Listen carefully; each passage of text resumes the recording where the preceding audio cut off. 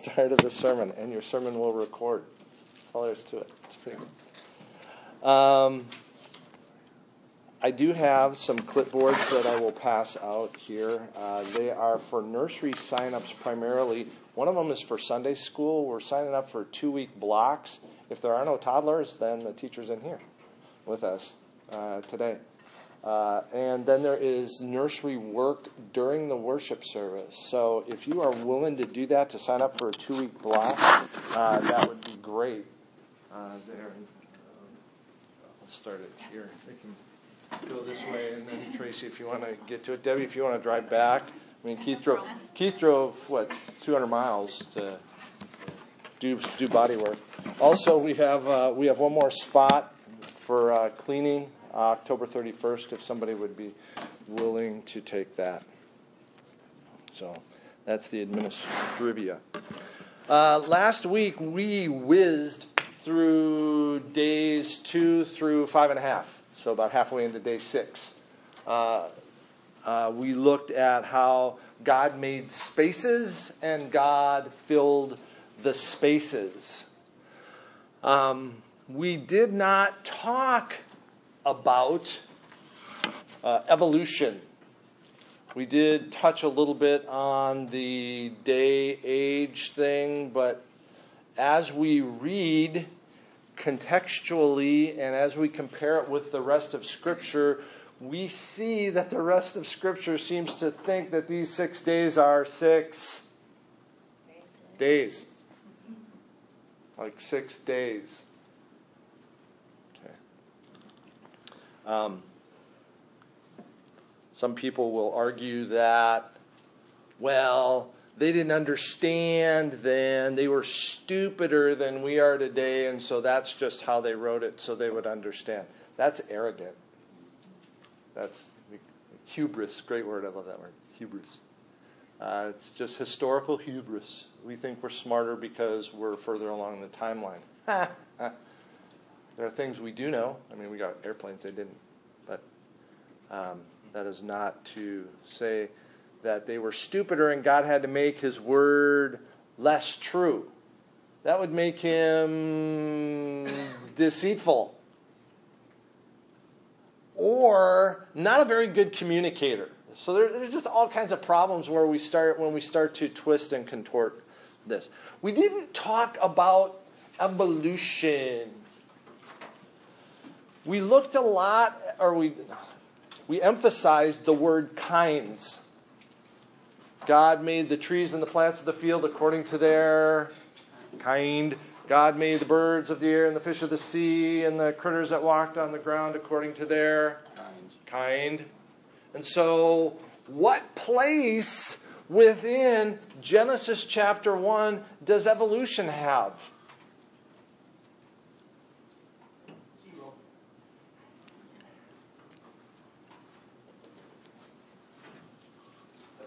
It's not there. It's not there. Now, people will say, well, look at all the different kinds of dogs there are. That's evolution. No, that's adaptation within kind. Look at all the different kinds of people there are in this room. And you know what? We are all people. People. How many different races are there? One. There's one race. But there are all different kinds of wonderful ethnicities within that one race. And that's God's glorious part of creation that's factored into our DNA. This ability to differentiate within, what do we call it? Differentiation within the species. Okay? But through the millennia, there are simply going to be people. And dogs beget dogs beget dogs. I brought this up last time I taught this class, and you may know this, forgive me for this point. But if I were to try and specifically breed a particular trait into a dog, to kind of get it, maybe a dog with a really big head and a little small body. Okay, maybe I thought that was really cool. Cute. Or a dog with a sausage-like body with little legs and a cute face, If that was your thing, if I tried to breed that into a dog, if I kept trying to breed dogs that looked like that, what would happen to those dogs? They'd still be dogs. They would still be dogs. Would they be healthy dogs, or would they be unhealthy dogs? Probably unhealthy. They would be unhealthy dogs. The dogs that are most susceptible to dying early, the dogs that are most susceptible to joint injuries and those kinds of things are purebred dogs. The healthiest dogs, by and large, are mutts. When you try to speciate, keep a consistency within a trait, that leads to what we call inbreeding and deformities, genetic deformities that come that way. So you go, well, we're getting better. We just keep breeding. We're going to get better and better. And you go, it doesn't bear out genetically. It doesn't bear out genetically. The healthiest thing is the average thing. So when you look into Genesis chapter 1, you have to make evolution fit in there. There's not a natural place for it.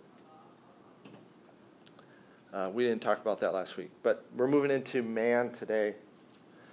Just an extraordinary passage, 26 to 31 of chapter 1. And verse 26, you could philosophize volumes over that verse alone. Corbin, would you read verse 26, please? Then God said, "Let us make man in our image according to our likeness, and let them rule over the fish of the sea, and over the birds of the sky, and over the cattle, and over all the earth, and over every creeping thing that creeps on the earth." Good. So he hadn't done it yet. So this is God's plan. This is God's plan. Notice there's a sequence that's continuing here.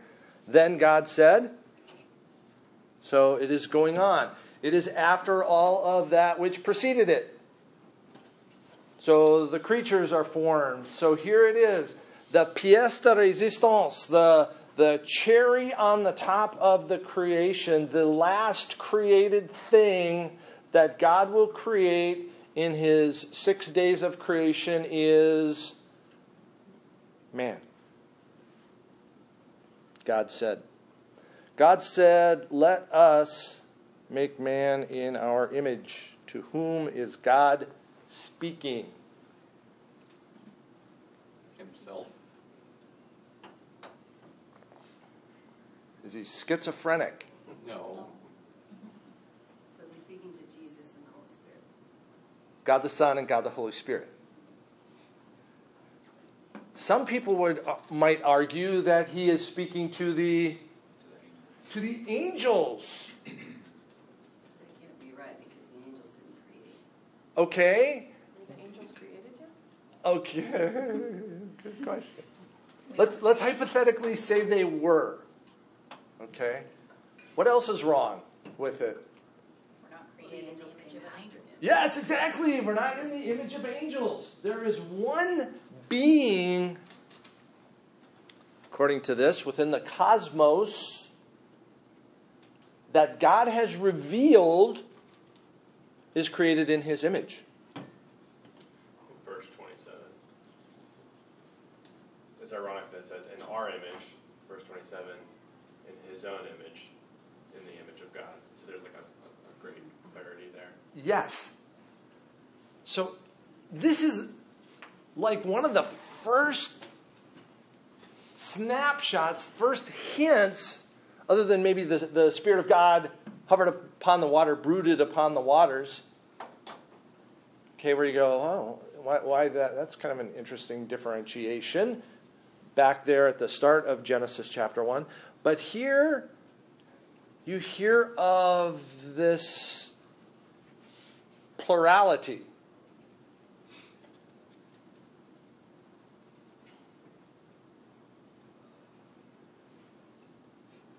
it should have made the Jew pause. Go, what? Let us make man. Let me stop for a minute. Who said? God. I mean, that's in the beginning God, and God said, verse 6, verse 9, verse 11, verse 14, verse 20, verse 16, verse 17, and God said, and God said, and God said. The word God is what in Hebrew?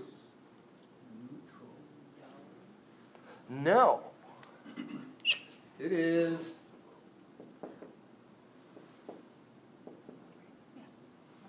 Elohim. More than one.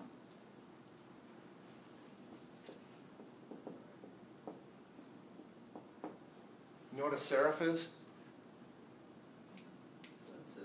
Yeah. It's an angelic creature. You know what a lot of them are called? Seraphim. Anak was a giant. The Anakim. It is a plurality. In Hebrew, the word for God is El. God reveals himself as Elohim. Hear, O Israel, the Lord Yahweh, your God, Elohim, the Lord Yahweh is one. And you go, what? Talk to me, Goose. So in Deuteronomy, when it's saying Yahweh, is it putting those two words together, or is it using only one word, Yahweh, or Elohim? Is it using both those words? In Deuteronomy chapter 6, Hear, O Israel, the Lord Yahweh, your God, Yahweh, your Elohim, Yahweh is one.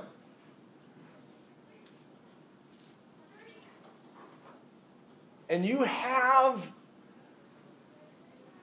this conception that God is a singularity, but a plurality. Right there in Genesis chapter 1. Who's he talking to? He's talking within the Godhead. That's an extraordinary thing. What'd you find, Joseph? The Lord is Yahweh, our God is Elohim, the Lord Yahweh is one. Yeah. I was trying to how it parsed out in the verse. So our God. Did I say differently than that? Did I misspeak? Okay. I'm a slow wheeler. Okay, no, that's okay. That's okay. Fact check. Good. So, I mean, this is an extraordinary revelation of the living God. And what this implies of this God, that before he said, let there be light the first time, was that there was what? Only himself. There was him. And you will hear people speak falsely about God, that God needed someone to love. God needed someone to have fellowship with. He had great fellowship in eternity past. Father, Son, and Holy Spirit. Glorious. And how sweet that the living God would see fit to create creatures that could enjoy him too. What was the reference that you had, Deuteronomy 6? 6:4, I believe. Shema. The Shema. I mean, it is the vaulting, soaring passage. Lord our God is Lord is one. You shall love the Lord your God with all your heart, soul, mind, and strength. Do we see in Genesis 1 anywhere the creation of the angels? Getting back to her question, no. Right. You don't, but if you flip over to Exodus chapter 20, and you look at what God says in the creation, in the Ten Commandments, about the Sabbath day.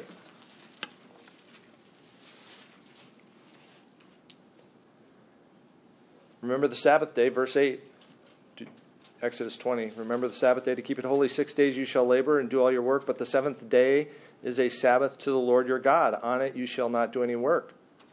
You or your son, your daughter, your male servant, your female servant, your livestock, your sojourner, and within your gates. For in 6 days the Lord made heaven and the earth. There again, God seems to think it was 6 days. But the sea and all that is in them, and rested on the seventh day.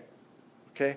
6 days the Lord made heaven and earth, the sea, and all that is in them. So, is that when he made the angelic host also? Somewhere in that time span. This is, I've mentioned before, beliefs and convictions. Convictions I will die for. Somebody says, deny that, and I go, I can't. They want to hang me, cut my head off, fine. Beliefs, I go, well, it seems to indicate where I don't have as much of a... There's a psalm, forgive me for not having it herewith, that talks about the angels, the angelic host, glorying in God at the creation. Okay? And so did he create the angelic host as a crowd? Because football in an empty stadium is really dull. But when you've got a crowd cheering, it's a beautiful thing. It's a beautiful thing. And for God to allow the angelic host to see his glorious plan unfurl. Yeah, I was wondering, for argument's sake, when you do have people that would say, perhaps he's talking to the angels. I didn't know if you could say, well, they weren't created yet, or whatever. Here are a couple reasons I go, this is not the angels. Right. Let us make man in our image, okay? And again, to make man. He is not calling upon the angelic host anywhere. We get no indication that the angels have any role within creation. God the Father, God the Son, God the Holy Spirit, yes. Elsewhere in creation, the angelic host, So that would be the point on which I would stand. So I would not say he's talking to them at that point. And again, you don't see within Genesis chapter 1 or Genesis chapter 2 any of the angelic host. You don't see anything in the spiritual realm until Genesis chapter 3. So you go, well, they're there by that point. And when we get to Genesis chapter 3, we'll come back to this point and go, when did this happen? Because there's other passages that allude to the fall of the glorious one. Then, who was glorious at one point. He isn't currently. Good. All right. Any other question? I mean, we're like 5 words into verse 26. Okay. Let us make man. The Hebrew word is Adam. Adam. Let us make man, Adam, man, in our image.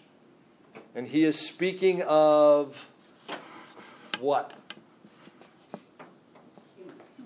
Humans, humanity. Let us make humanity in our image. We know that because if you go down into verse 27, he differentiates within the creation. Male and female, he created them.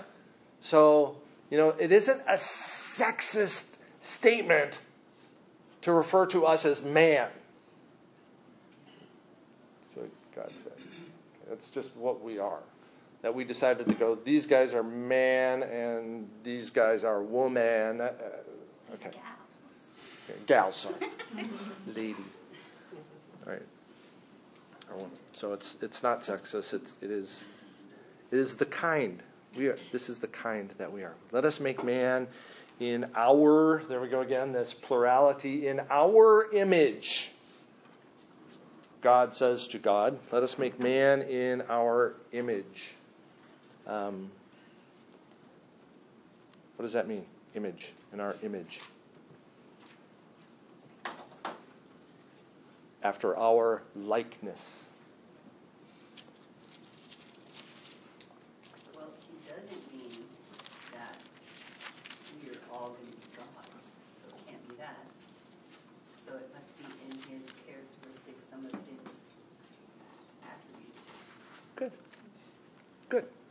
You know, we can apply a little logic to things as well and not go off-roading too far, always coming back to the Word. In Genesis chapter 5, verse 3, it says, when Adam had lived 130 years, he fathered a son in his own likeness, after his image, and named him Seth. Was Seth exactly like Adam? No. So this word image here in chapter 5, and in chapter 1 is the same word. Yes.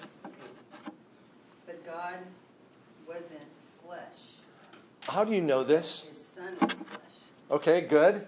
Was his son flesh at this point? No. No.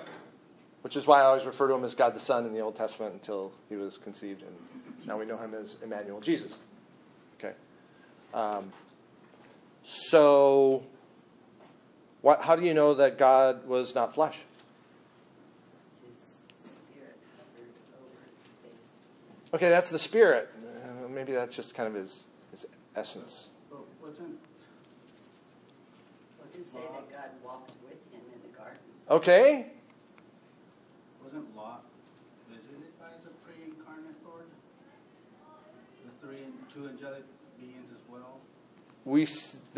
Abraham's visited by a gentleman who ultimately turns out to be a theophany, a physical manifestation of the living God.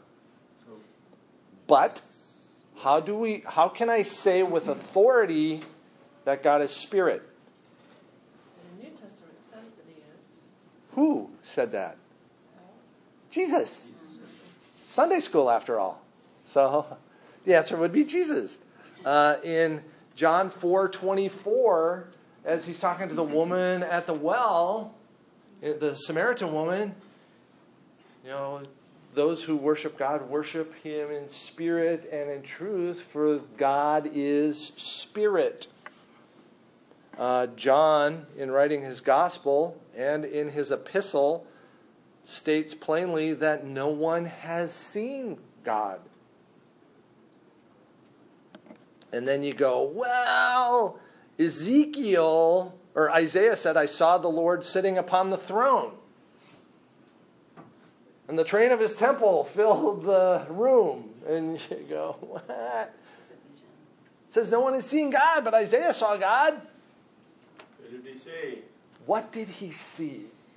What did he see? Ezekiel, when he had his vision, said, such was the appearance of the likeness of the glory of God. So there was some glorious manifestation of God that Ezekiel in the spiritual realm could note, but for John to declare no one has seen God, we can take that on gospel authority. That he is spirit. And Adam walked with God in the garden. He knew it was God. So Okay, so then where did he walk? we're not there yet, but am I walking with God? he walked with pure light. Am I walking with the living God? I hope so. I hope I am. I can be a believer and not walk with the living God. But they heard the sound of his approaching And they after also, they had Was sinned. that because he And wanted them service. to? So I think, and the sense in which you walk with God has to be very different than the sense in which he. Okay. I mean, I'm sure there are comparisons. Okay. So, is the presence of God manifested? It seems to have been manifested somehow, but to say God is spirit and no one has seen God, well, what about the burning bush? It's a burning bush. It's a manifestation of the glory of God. The backside of the Lord when he passed in front of Moses. Yeah. If we are made body, body, Mhm. soul, and Mhm. spirit. Mhm. We are made in his image. He is body, Christ, soul, and spirit. He is now embodied. Okay? But he wasn't then. He wasn't until he became incarnate. Are there manifestations? Yes, there are manifestations, but to say that God is spirit and nobody has seen God, I go, now I have to abide that. Could you say that no one has seen God in his true form? In his fullness, in the fullness of yes. his glory? Yeah, and to see his We know that's not completely true because people have seen Jesus and testified to it. yes, the physical God the Son, the incarnate God the Son, And Okay. he God says, in if you've flesh seen me, now. You've seen the what? the Father. You've seen the Father. Right. So maybe it's that completeness when we get to heaven that we're able to see the triune God, the Godhead. I don't know. So that's what's unique. In Revelation, where is the Father in Revelation? I'm not familiar with the Father being anywhere in Revelation. It's mainly the Son. And No. the Son is the No. light of Not true. The bride. Not true. God and the Lamb are the light. So you see the Lamb specified, you see the Father specified. It is not Jesus only. God the Father, God the Son came to glorify God the Father. You know, his whole point was the glory of God the Father and submission to God the Father. But a lot of folks think that Christ is the image of God, and God is spirit. Therefore, Father is spirit, and Christ is the image. Now, you get into what some people will call modality. Well, this is God the Father, God the Son, God the Holy Spirit. It's just one. It's just different pictures of him. You know, the dove, and in places in Scripture you see them all three somehow manifested. The voice of the Father from heaven, God the Son coming out of the water, and the Spirit descending like a dove. You know,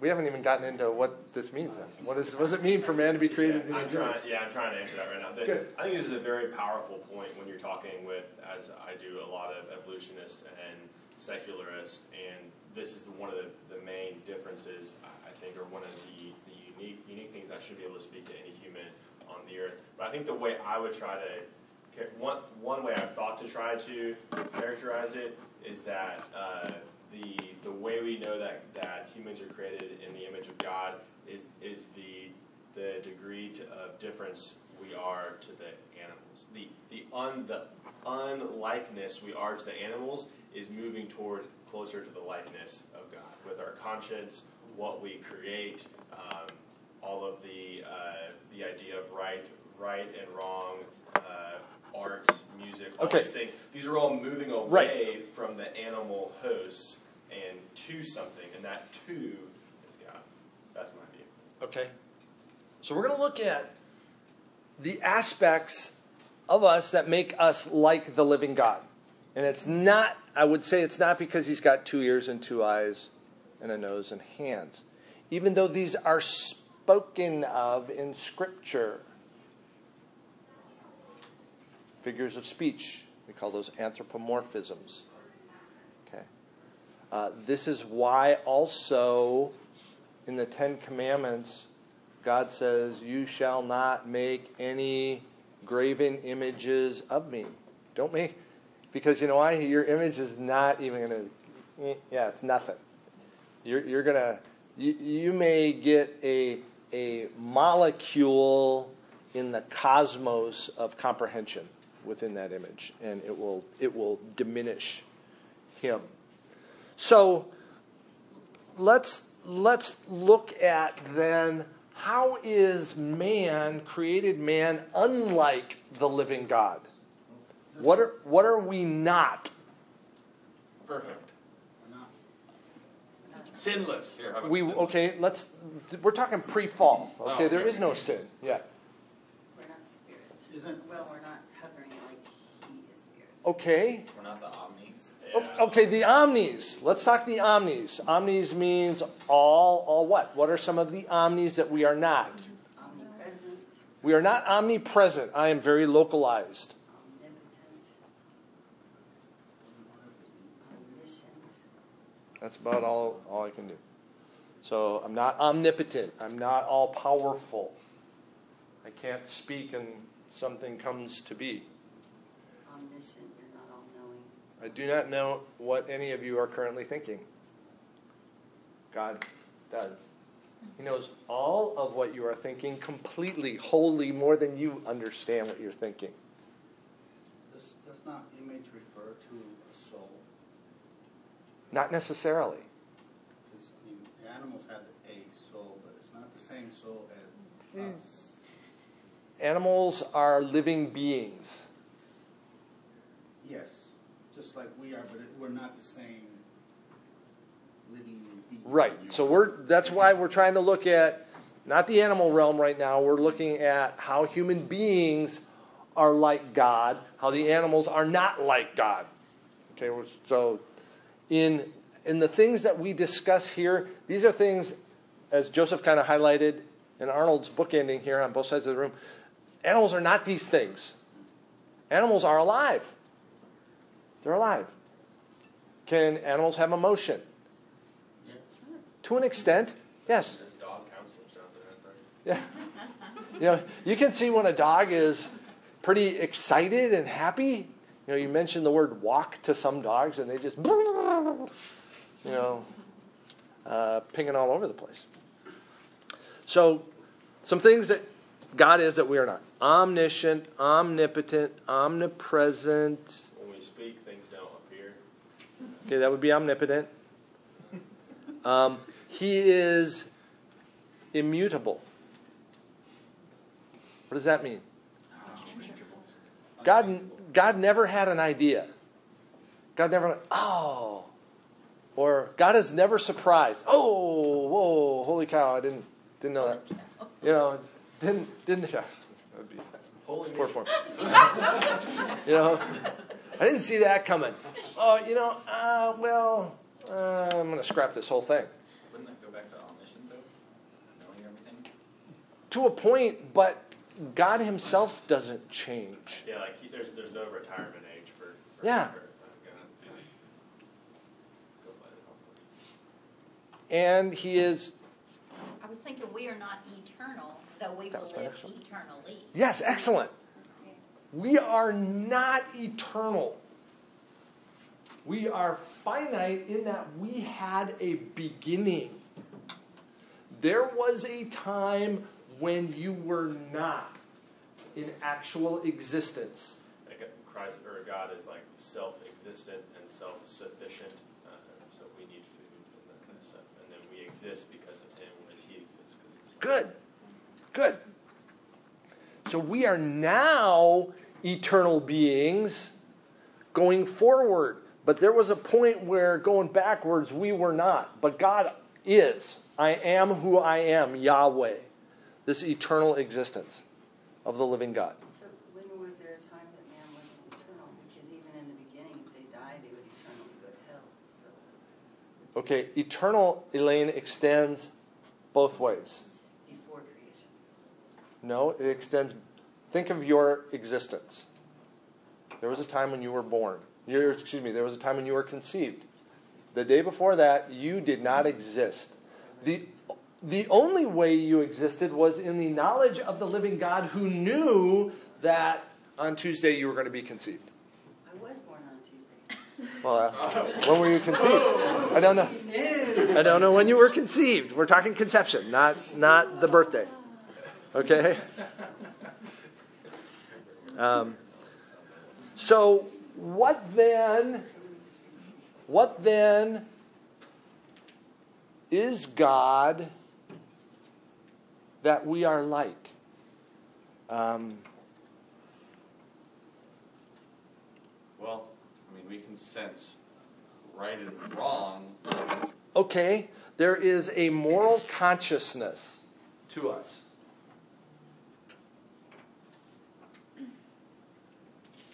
Have you ever seen a jackal with a moral consciousness? Nope. No, they're eat, sleep, make babies. Eat, sleep, and eat, sleep, and make babies. Okay? What else is man? Can be compassionate. Okay. Like we have deep emotions. Empathetic. I think relational, like it's all. Yeah.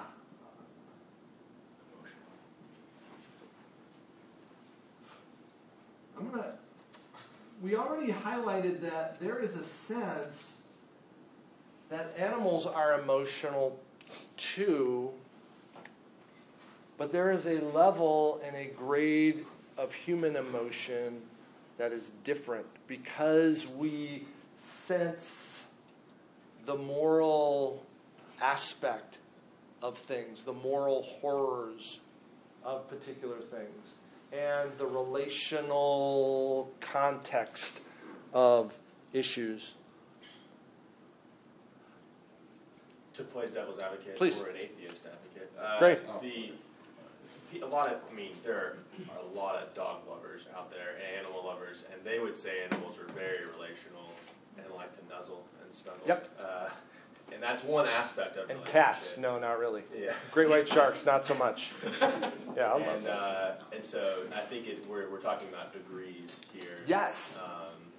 I think our capacity for understanding is incredibly more. So the idea that we can, just the idea that we ate from the knowledge of the tree of good and evil. There was a sense of knowledge even before that. We didn't become smarter when we ate from the tree of knowledge of good and evil. But and also the idea of purpose. I think. Is, I'm gonna call this self-awareness. The lioness is just going, there's a gazelle. She's not thinking of her place in the whole ecosystem. She didn't care. She's going for the gazelle to feed the babes because that's in her wiring. But we comprehend first me, the man in the mirror. Oh, that's me. Whoa. And I have relationship then with really everything around me, and we're going to see how this gets absolutely blown to smithereens in a few chapters. Caleb, you wanted to say something? What do you mean by knowing, really quick? Because, hypothetically, a dog, once it does something and you discipline, it will then, know that if it does that again, it will get that punishment. Or are you thinking more outside the box, kind of knowing, we can... Abstract. Yeah, abstract thought. Yeah. Okay. the invisible know the invisible. But even concrete thought. And reasoning. An animal can't reason. He can't have a conversation with you. Yeah. I think of the verses as no. Yeah. It's a tool. People are going to go that far, and you go, that is going back to Joseph's analogy, that is such a vast difference what an orangutan can do to get a termite out of a log than what a human being can do by huge degrees. It's like comparing a virus with a orangutan. You just go. We are also aware in this of a spiritual void or a spiritual sense that there is more than physicality. For Adam, this wasn't something he had to come to terms with because he walked with God. I mean, it was like, yeah, duh. Of course this is true. And again, when the cataclysm of chapter 3 hits, man, that comes home in spades for him. But there is a spiritual aspect of that. Joseph mentioned a number of other things, and Elaine or Katie, the idea of compassion. Do animals brood over their dead puppy. Yeah, okay, some do. But you don't often see a lion go to take care of that wounded gazelle. Oh man, your leg looks lame. Oh, that's really a shame. It goes and helps it by putting it out of its misery. No, they don't. There isn't that compassion, but humanity has compassion for the underdog, for the infirmed, and that is unlike the animal kingdom. And even across species, often animals will eat their own or their mate without any sense of guilt, which is the main difference. I mean, we would say you should be locked up, not just because you did wrong, but you're psychotic if you could kill someone and just keep going. Like, that was my next meal. And you can act like an animal. Yeah, exactly. You're not acting like a human anymore. Right. Good. So. I was just going to say, I think you probably need to compare yourself to the most intelligent and best of animals and the differences. I mean, of course, I'm not like a goldfish. Like, I just think, I think sometimes if you're talking with someone who's arguing against you, it doesn't really help your argument for you to... What would we say is the most comparable creature to humanity? Chimpanzee. You know, some of the most barbaric creatures are tribes of chimpanzees. They will go through and waylay, murder, destroy other tribes of chimpanzees. Violent. You don't see that on the nature shows. You know, they're cuddling their baby and stuff, and it all looks. But the warfare between chimpanzees is vicious, apparently. So, yeah. Communication. How do we communicate? Lots of ways. Speech. I mean, words, language. Well, Flipper. You know, the echolocation in the ocean. Yeah, what are they doing? You know, is that communication? Yes, of course it is. Do birds communicate? Absolutely. Sure they do. Okay. Do they communicate like this? Yeah, no. No, they don't. Again, our communication inhabits all of these things at a level that is light years beyond the animal kingdom. If I were to walk up to Corbin and just go, boom, right in the middle of class. I'd have to beat you up. I go, you know, would you guys go, survival of the fittest, baby. That's, as Corbin leaps out of his chair and we start going hammer and tongs over in the corner. Or are you guys going to go, what? What are you doing? As you start ganging up on me to get off and throw me out of the church. Why would you do that? Well, because in this context, you have no reason to punch him. But also there's a sense of right and wrong. This justice. There's a sense of, this moral compass gives us a sense that this has to be balanced. This is wrong. I mean, we know that murder is wrong, but that's wrong. Well, then what is the justice to it? How do we take this heinosity and bring it to this? Why is that innate within every human being? Because the living God is just and righteous in all of his ways. And doesn't it say that he has written his law on our heart? It doesn't say that of the animals, but it does of man. No.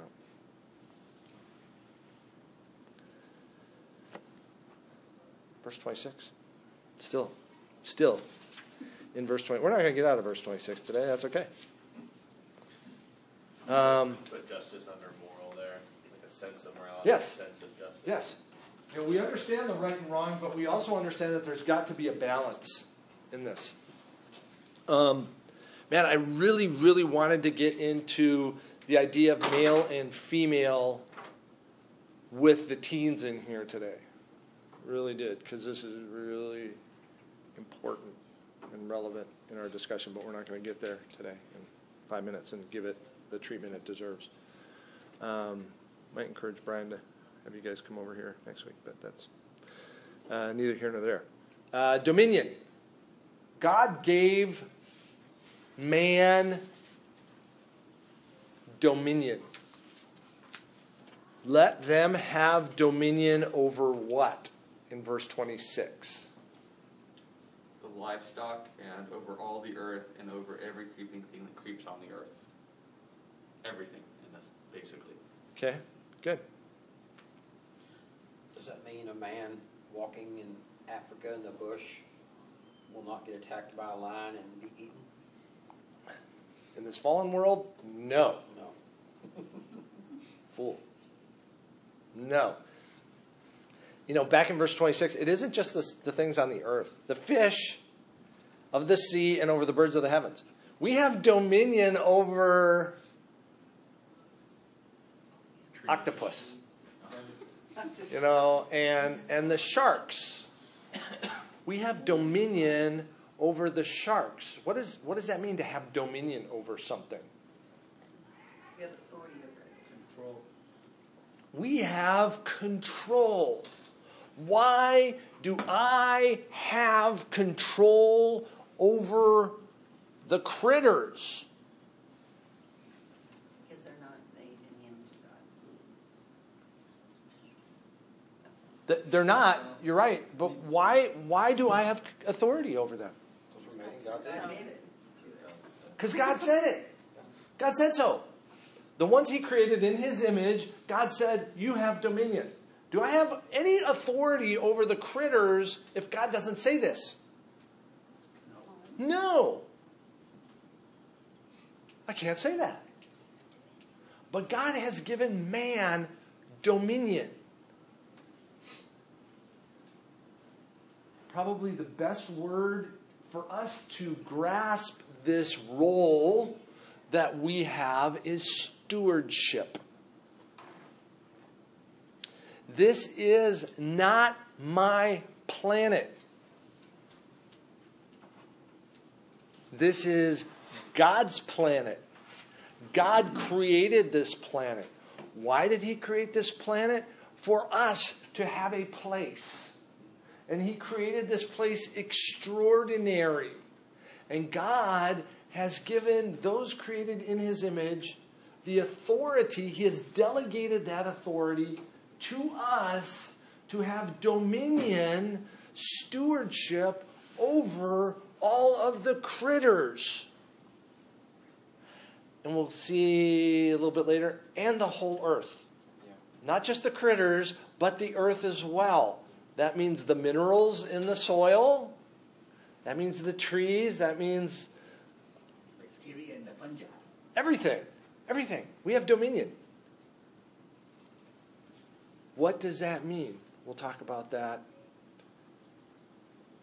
next week when we get into this a little bit deeper. God has given us life so it may be pleasurable, enjoyable. That's why we can all say it's a great morning. The sun came up. Look at the sun. Look at the geese at Sac Center parking lot this morning that Debbie and I saw.